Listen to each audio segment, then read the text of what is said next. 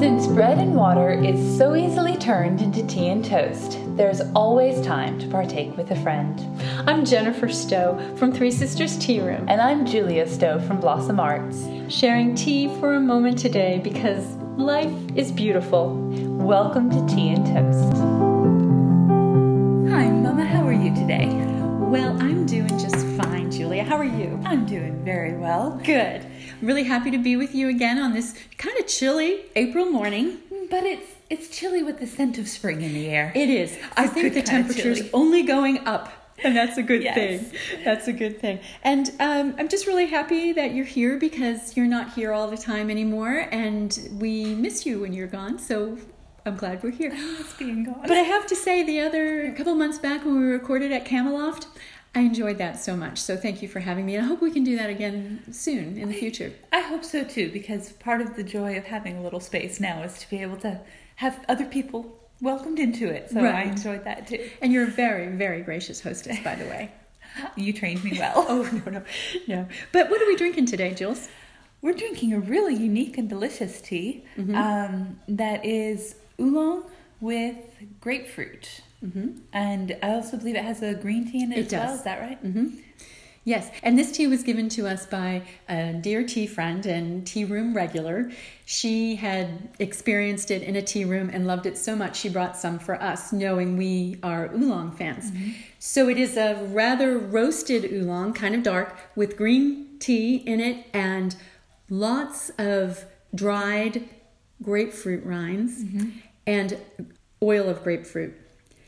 It is so light and refreshing. I really loved this tea and saved the package. I would like to buy some more. Well, and I was a little skeptical because normally oolong shouldn't be messed with. It's so good on its own, but these flavors really complement the oolong nicely. I agree. I'm with you. Oolong is, don't mess with it. Whether it's green or roasted, just let it go. It's perfect the way it is.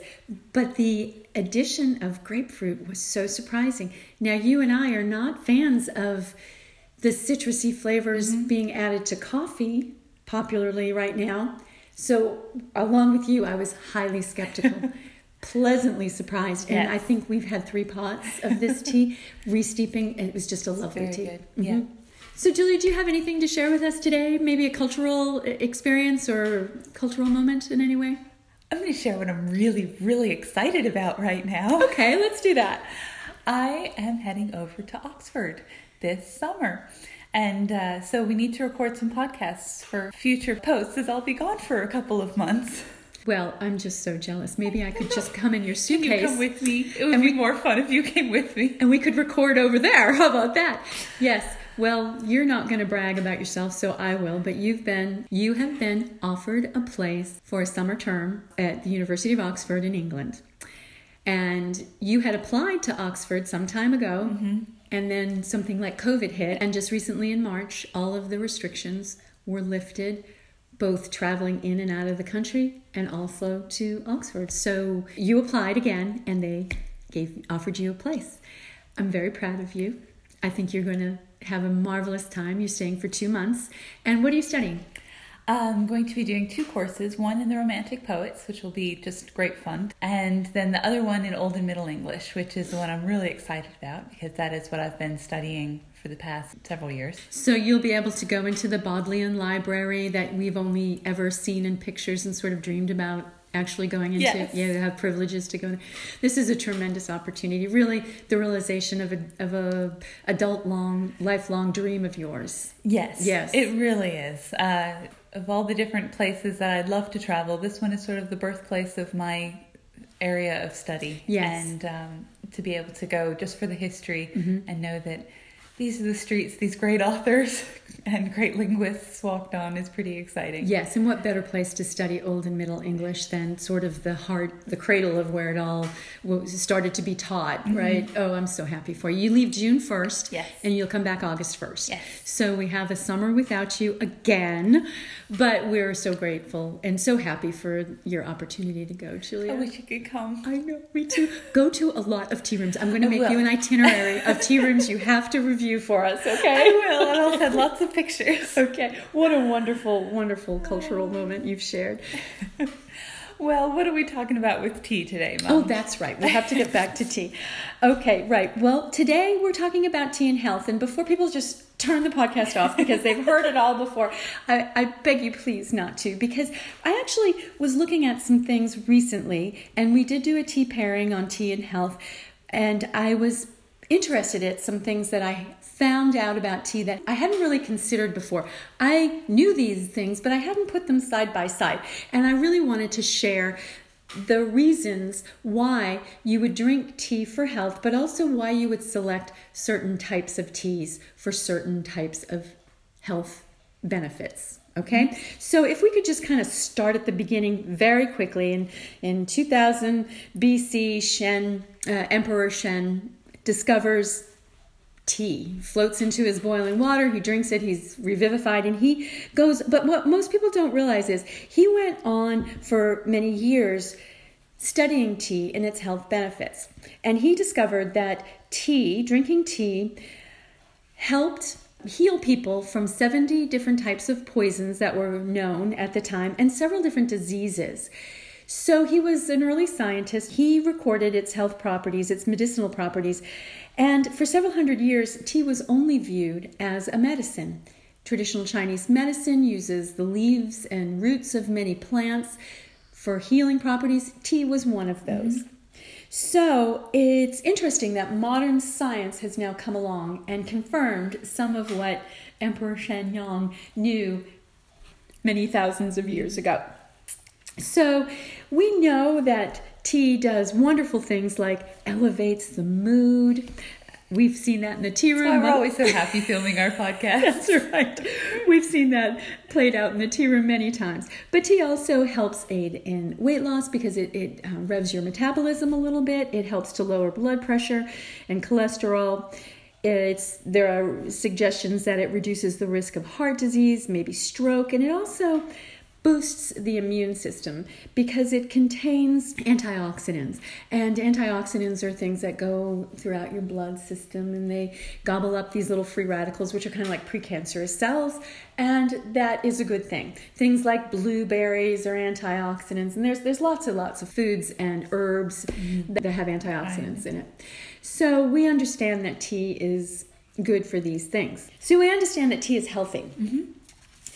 Well, then if you take your tea and you add herbs like chamomile or ginger or tulsi, you get even more health benefits.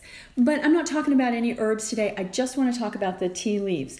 So tea is very healthy, and a lot of people feel like green tea is the healthiest and black tea has all the same properties, but just in lower amounts. And to some extent, that's true.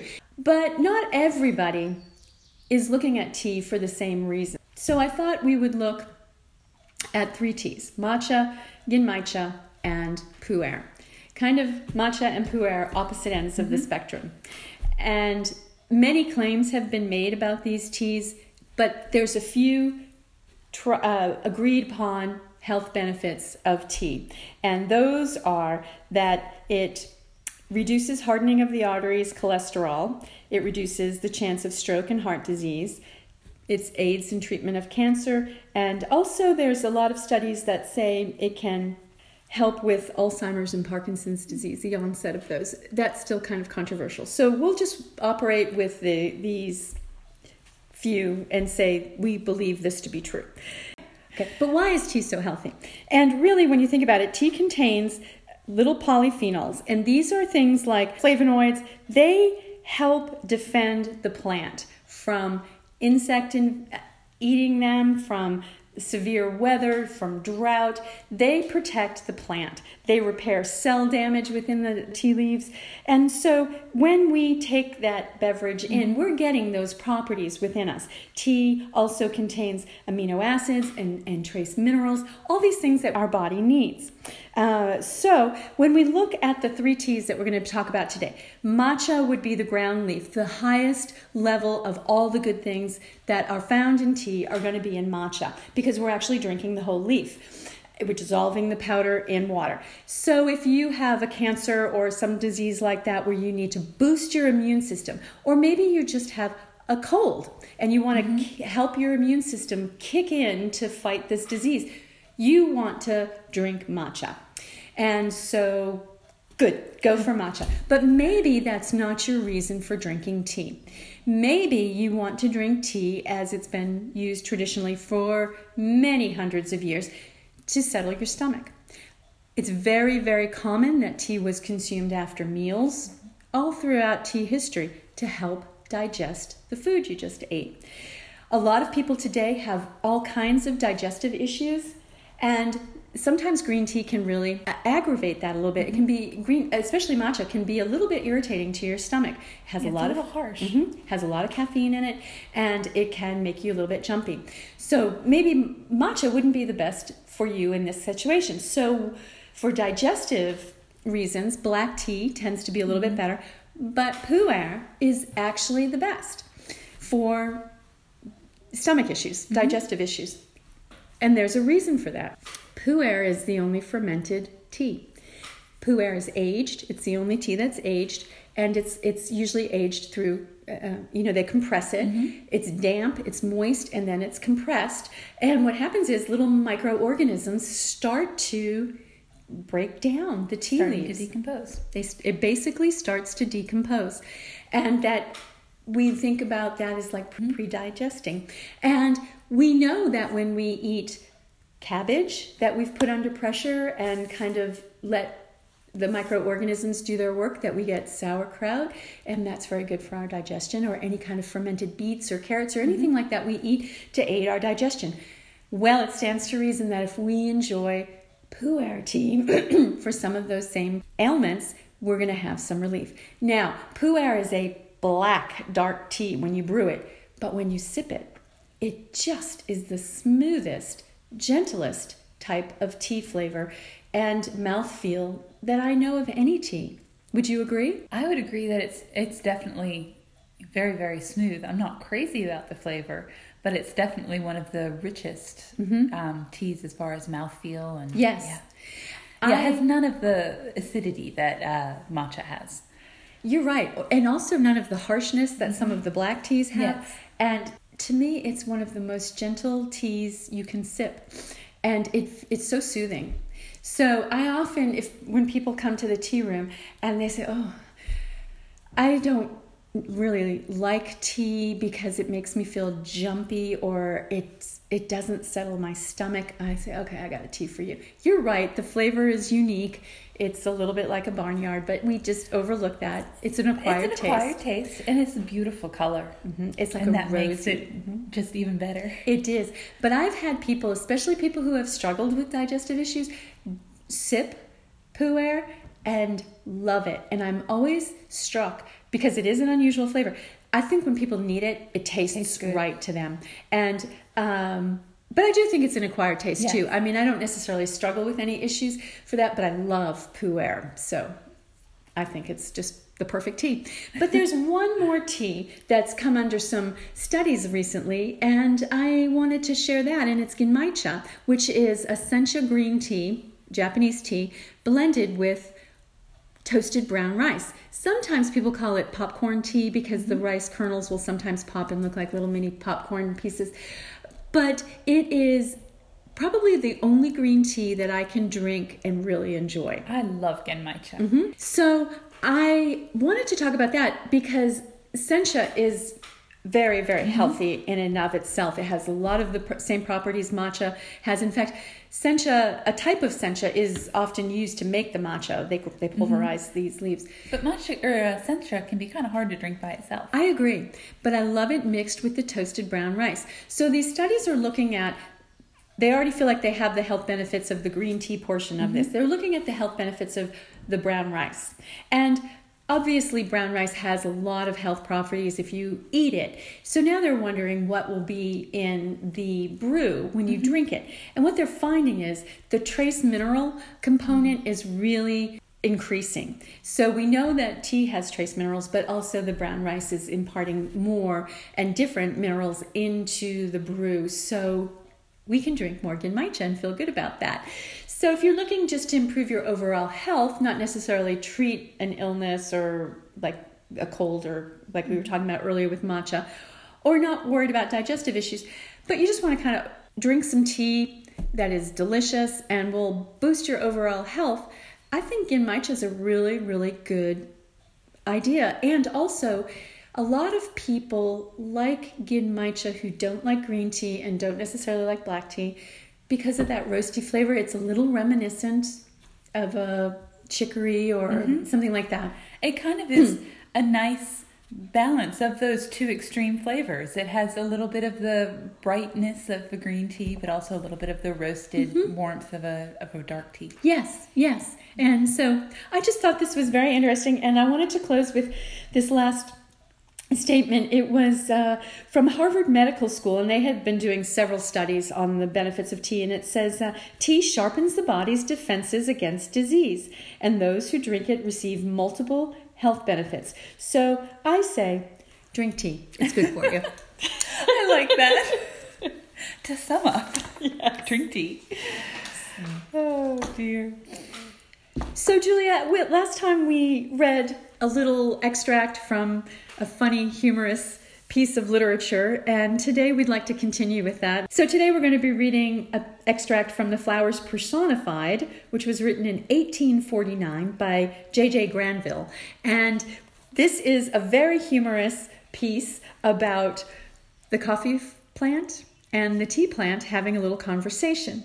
So you are the coffee plant, and I am the tea plant. And I'm just going to read this little introduction, and then we'll go ahead and get started. The coffee flower took it into its head to make a voyage to China for the purpose of visiting her sister, the tea flower.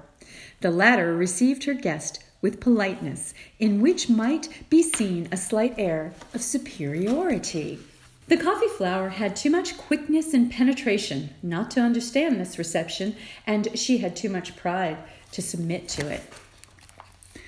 My dear, the airs which you affect are not at all agreeable. Understand, if you please, that I do not need to be patronized, that I am your superior in every respect.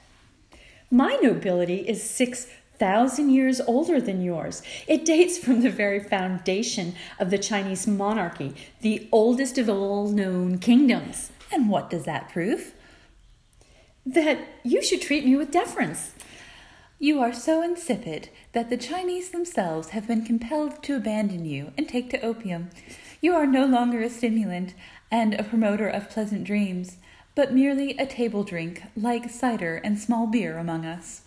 I have vanquished nations which have vanquished China itself. I reign in England. And I in France. I have inspired Sir Walter Scott and Lord Byron.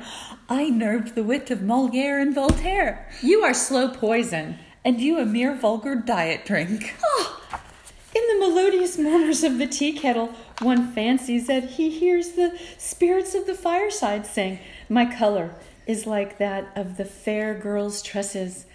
I am the posy of the gentle and melancholy north. Mine is the dusky tint of tropical maidens, and like them I am ardent.